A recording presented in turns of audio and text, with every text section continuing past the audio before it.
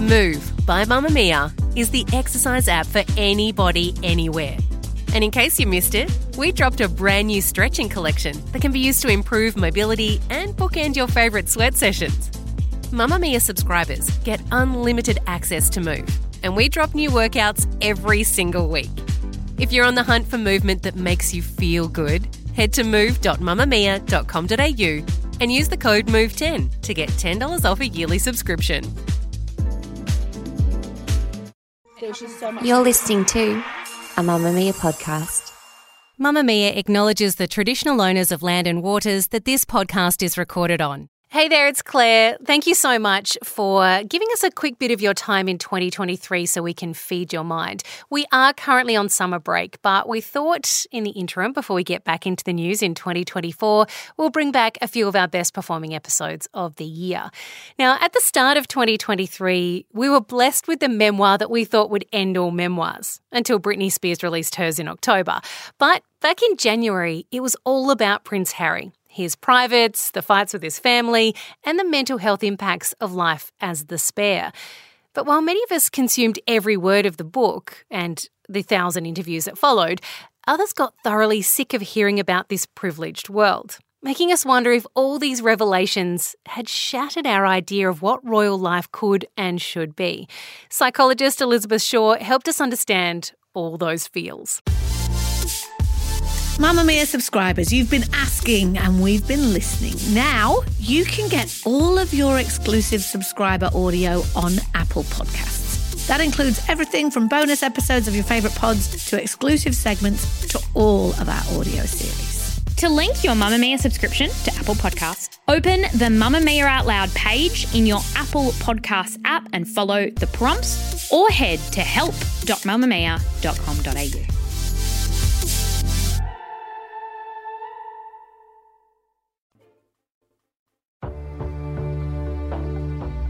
We have been exposed to a whole lot of Sussex of late.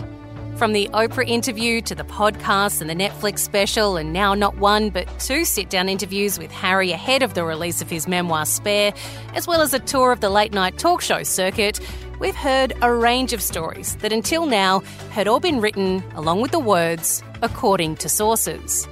Harry revealed that those sources were often his very own family members, who are seemingly obsessed with being seen in a positive light in the press. My family read the tabloids. It's laid out at breakfast when everyone comes together. He describes his relationship with his brother William as not being particularly close, that William had told him at high school to act like they didn't know each other, and that the siblings had done what so many do when they're angry, escalating their fights from verbal to physical.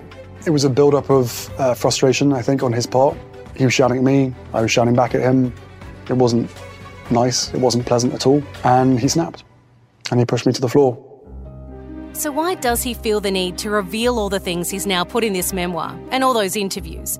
Harry says he's speaking his truth because he's already tried to deal with things with his family one-on-one, and still the leaking and one-upping continues. And every single time I've tried to do it privately, there have been briefings and leakings and planting of stories against me and my wife. The family motto is never complain, never explain, but it's just a motto, and it doesn't really hold. There's a lot of complaining and a lot of explaining. Endless. Private being done through leaks. Through leaks. While telling Anderson Cooper on 60 Minutes that he can't ever see himself going back to being a working royal, he told ITV that he wants his brother and father back. But at the same time, this long history of never complain, never explain isn't cutting it anymore. It's no longer a case of me asking for accountability, but at this point the world is asking for accountability. And the world is asking for some form of comment from the monarchy. But the silence is deafening. The book itself, Spare, which was accidentally leaked early, saw an avalanche of Harry-related news stories. From the surprising revelation that Harry and William call each other Harold and Willie, to his father telling his mother Diana in the moments after his birth, "Now you've given me an heir and a spare, my work is done."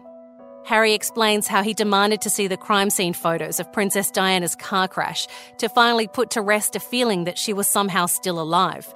how he'd cried just once in the aftermath of that crash, and how he'd made his driver take him through that tunnel in Paris to see just how it could have happened.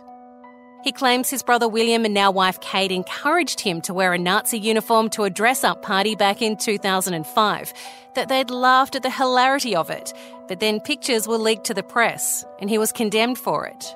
Rightfully so, he admits. Harry explains how he killed 25 Taliban fighters while serving in Afghanistan, something the press asked him about 10 years ago. He discussed his and his brother's circumcision, which many news outlets had written about back when both he and William were small. His sex life was also not off the table, explaining how he'd mounted an older woman in a field behind a pub the night he lost his virginity. The press has long speculated that he lost his virginity to actress Elizabeth Hurley. He explained how Kate, the now Princess of Wales, was reportedly mean to his wife in the lead-up to their wedding, describing text messages from Kate, who seemed to dig her heels in about her daughter's flower girl dress needing to be remade, about how Kate got upset that Meghan said she had baby brain. He talks about anxiety attacks, undergoing therapy, how William didn't want him as his best man at his wedding, how his father said he wouldn't pay both him and Meghan for working as royals, and how they'd begged their father not to marry Camilla. Harry told The Late Show host Stephen Colbert that he's happy now that the book itself is out there, because with it being leaked before the rest of the world could get their hands on it, he says the tabloid media did with it what they do best. Context is everything, and unfortunately, due to those leaks, the British press, which are central to so much of my story in my 38 years up until this point. And after spending 2 years focused on context, what I'm going to share, how I'm going to share it, and being able to piece it all together, they intentionally chose to strip away all the context and take out individual segments of my life, my story, and every experience that I've had and turn it into a salacious headline. Isabella Ross, Mamamia's news writer and the host of the Quickies Evening Headlines, says there were many more stories in the book that caught her attention. Some shocking, some sad, and some that just break your heart. Early on in the book, Prince Harry says Princess Margaret was almost a total stranger to him, which was really interesting considering they both hold that spare title and they know what that feels like. But he said they were never close. So Harry wrote in the book, "She was almost a total stranger. Like most Britons, I mainly knew of her. Growing up, I felt nothing for her except a bit of pity and a lot of jumpiness. She could kill a houseplant with one scowl." It's been well reported that Harry struggled with drug use in his early years, writing that at one point he smoked an entire shopping bag's worth of weed. But perhaps something that we missed in the coverage was his recount of doing psychedelic drugs at none other than Friend star Courtney Cox's house. It was through a mutual friend that he ended up there for a party and was offered the mushrooms and decided to partake. Harry wrote, "Courtney invited more people over. Another party began. We spotted a huge box of Black Diamond mushroom chocolates. Someone behind me said they were for everybody, so my mate and I grabbed several, gobbled them and washed them down with tequila." In the summer of 2019, Harry, Meghan and Archie went to Elton John's home in France, trying to get away from all that negative press coverage in the UK. And he wrote, "The best part of the visit was watching Elton and David and their two boys fall in love with Archie. Often I'll catch Elton studying Archie's face and I knew what he was thinking, Mummy," which means Diana. "I knew because it happens so often to me as well." Harry also said that the topic of Elton's then new memoir came up, particularly the fact that Elton was providing extracts of the book to the Daily Mail for money. Elton said to Harry, "I want people to read it." And then Harry replied, "But Elton, the very people who've made your life miserable?" Elton then went on to say, "Exactly, who better to excerpt it? We're better than the very newspaper that's been so poisonous to me my whole life. They then call me a slur which we won't repeat." Elton said he didn't mind what they said about him in the press as long as they didn't lie about him. Harry then continued, "I love Elton. I'll always love him. I didn't push him on it. I also didn't want to spoil the holiday." Harry also said that he regrets his final conversation with his mum. He still recalls that phone call and he wishes it had been different. He wrote, "I remember immediately thereafter regretting. I wish I'd dug deeper, told my mother all the things weighing on my heart. She'd called earlier in the evening, the night of the crash, but I was running around with Willie and the boys and didn't want to stop playing. So I'd been short with her, impatient to get back to my games. I'd rushed Mummy off the phone." Something that was really special was what Meghan said to him when their daughter Lilibet was born. So after she'd given birth, Harry held his daughter and promised to keep her safe, both from the paps and the shame connotation attached to being the quote-unquote spare. Meghan then quickly journaled something down and passed it to Harry, and it read, "My love, that is not a spare." And I think the whole book was really looking into the shame and pain Harry felt to be associated with the word spare his whole life. All of these stories, many of which had been written about by the tabloids in the past, reportedly from Harry's description due to leaks from the royal family and their officers, but never with the context of a direct quote from those involved, were things that we had all at some point wanted to know the answers to. But while some were happy to finally get the truth, at least from one side of the story, fascinated. If anyone has ever been misrepresented in the media or had their information shared that's not accurate, you can understand the frustration it causes. You want to yell, "That's not the truth, that's not what happened," and then you try to redress it and you're told to shut up and stop whinging. His beef is with the British press first, and he's asking his family to back him, but they can't because they're in bed with the press. I bet Kate's white knuckles represent that she can't say what she wants to either. I'm here for it all. I love it being confirmed. As I long suspected, Kate is a jealous, conniving puppet. many others didn't like what they'd seen and heard. I was really trying to be on Harry and Meghan's side, but I feel as though I cannot justify Harry's vendetta. He's crossed the line. Not enough money in the world to persuade me to betray my family, regardless of how short they fall of my standards. Poor Princess Di. I can't help but wonder how Harry and Meghan would feel if Archie and Lilibet behaved this way towards them and each other down the track. The mounting. Ugh, my eyes could do with a bleaching after that. Also, how many people he took out in the war? What a dangerous and insensitive thing to reveal. I think it's so awkward that he's holding his brother and Kate accountable for him wearing the Nazi uniform. Like, mate, you were an adult. Choices were made, you know? And there are countless commentators weighing in on the memoir, from the usual suspects in Piers Morgan to Australia's own The Project host Steve Price, who say Harry's all out for the money and should just stop his talking right now. Harry and Meghan, let's be clear, have sold their royal souls for a life as reality stars, trading every private cough and splutter for cash. The royal family has said nothing about this volley of abuse. It's maintained a dignified silence, which I think is the correct response. Because without the royal gravitas, without the titles, Harry and Meghan, well, what are they? They're just another version of the Kardashians. I don't buy his justification. I mean, he won't give up his title. He's selling his family secrets, including that he saw his grandmother, the Queen, dead in bed, for money. He's flogging a book. He's gone to Netflix. He's done the Oprah interview. It's all about him and Meghan making money out of flogging royal secrets. Isn't it about protecting his wife? No, I don't think it is. No? I mean, that's his justification. But he could have done this in a very different way. Project co-host Waleed Ali in that conversation did ask Steve Price how should Harry have handled it? What different way should it have been approached? And Steve Price said that he should have just stayed quiet, not gone public with any of it. We know that people want to consume stories about the royal family. Media outlets wouldn't write about them if they didn't generate interest. So why is it, when finally one of them speaks out about what their life has actually been like, do so many want them to be quiet again? Elizabeth Shaw is the CEO of Relationships Australia New South Wales and is a practicing clinical and counselling psychologist. Elizabeth, we know people are interested in stories about the royals, and we've been saying for years we want to really know what's going on behind closed doors. So why is it that now that someone is finally speaking out, we actually don't want to hear it? Well, look, I think there's a couple of things about it. It's probably that we want to know, but we only want to know within the realm of our current imagination. So we want perhaps, I'd love a bit more detail about this, or I'd love a little bit more gossip. And often in the span of what we see with celebrities generally. So it might be that people would be much more comfortable knowing sex Harry had before getting married, but to actually find out things about racism or family fights, maybe people are struggling more with that, for example. Now, I don't know, but I think part of it is finding out stuff we didn't ever expect to find out. I think the other thing is that there's a discomfort for him in the sort of things he's saying and whether they're really wise and up to scratch. So, for example, some of the things that we're hearing about him starting to frame some family fights as abusive or scary for him.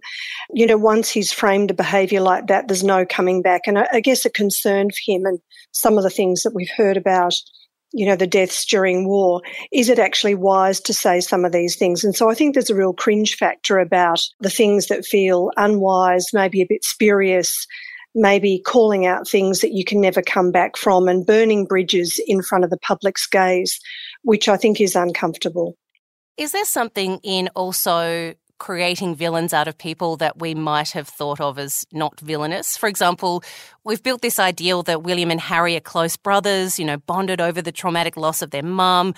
I need to kind of find out that they're not really that close at all and that they have those kind of fights that siblings in all of history have always had, and sometimes they got physical and, you know, they seem to be, you know, same with like William telling him when they got to high school, like, don't talk to me, we don't know each other. Like, so we've kind of got this idea in our head that these two brothers are a strong, united front when really they kind of are just like any other siblings and don't really like each other that much. Have we kind of made a villain out of William when we didn't want to? Look, I think certainly there is in Australia in particular the tall poppy syndrome, where seeing people tumble off a pedestal, there's something about that that we enjoy. But there's certain things about the narrative about Princess Diana's death that I think people have wanted to make some good of that, like, you know, that the boys are bonded in some sort of way. There's also an uncertainty about whether sibling fights constructed as negatively as they are, whether it makes sense to us. So there's a sort of a discomfort and maybe a disappointment or horror about it. Is it really that if it had been framed at, well, actually we haven't always been close, or we've had some really rocky times, or sometimes we fight like everybody else, whether we would have actually found that quite palatable. But I think to air it perhaps as actually things are awful behind closed doors or frightening or abusive, then I think that's where there is also something that's beyond disappointment, something that maybe some people just don't want to know. It really dismantles a kind of fantasy that they've had about the royal family. What impact does our response have on someone who's telling their story? So Harry is putting everything out there on the line, and some of the response has been, why don't you just shut up? What kind of impact does that have on someone who feels like they're finally having the opportunity to tell the truth from their perspective? Look, I think this is a real burden for celebrity generally, and I think we saw this played out with Adele and with Rebel Wilson in Losing Weight, in different types of stories, of course, that the amount of investment the public has in the perception they've built up over time. So seeing Harry as a bit of a larrikin but really good-natured, goodwill, and if anything a bit of a lost soul, I think that's far more palatable. And to find out he's maybe done some more naughty things, I think people are probably, you know, quite on for that. But I think when they start to say, actually, you're not the person I thought you were, you know, as happened, and Adele talked about this and Rebel Wilson's talked about this, people having an investment in them being that persona, that you're meant to be the person who stands up for body satisfaction, whatever its form, and for them saying, look, I didn't announce that, I didn't take that on, that's not my stuff, it's yours. I think that's really hard for celebrities generally. So Harry's going to get a combination of things, of the people who love him, whatever he does, they'll say, good for you, that you're speaking up, you know, you're standing up for yourself, you know, you should unveil abuse, that's a good thing. And there'll be other people who say, this is all entirely unnecessary, and part of the royal family is keeping a bit of mystery, and you've broken rules in a way that's actually unattractive and unpleasant, and we don't like it. And he will have to cope with both. But some of it is a real unfair burden. It's about our fantasy and what we've collectively wanted from these people, what they represent for us. And sometimes we can be very intolerant when they step out of line. So while it seems we are struggling after Harry shattered our royal fantasies, for him, having tried to leave it all behind and move away from the UK and his family and no longer play the game, finding out the hard way that the press still won't leave them alone, why not tell his story his way? One of the reasons why I wrote this book is every word in that book is mine. What do you mean by that? Because the amount of unnamed sources that have fed information to the British tabloids about me and my wife and my family. You have a source true and it's you. And not true. I am the source of that book. And the difference is that instead of hiding behind unnamed sources, these are my words from my lips, from my mouth. And I understand, especially for British people, that it can be incredibly jarring to have my name to a lot of these stories. It is also quite bizarre because a lot of these stories in this book have actually been told already. That's the Quickie for today. This episode was produced by myself, Claire Murphy, and our executive producer, Callie Borg, with audio production by Madeline Joannou.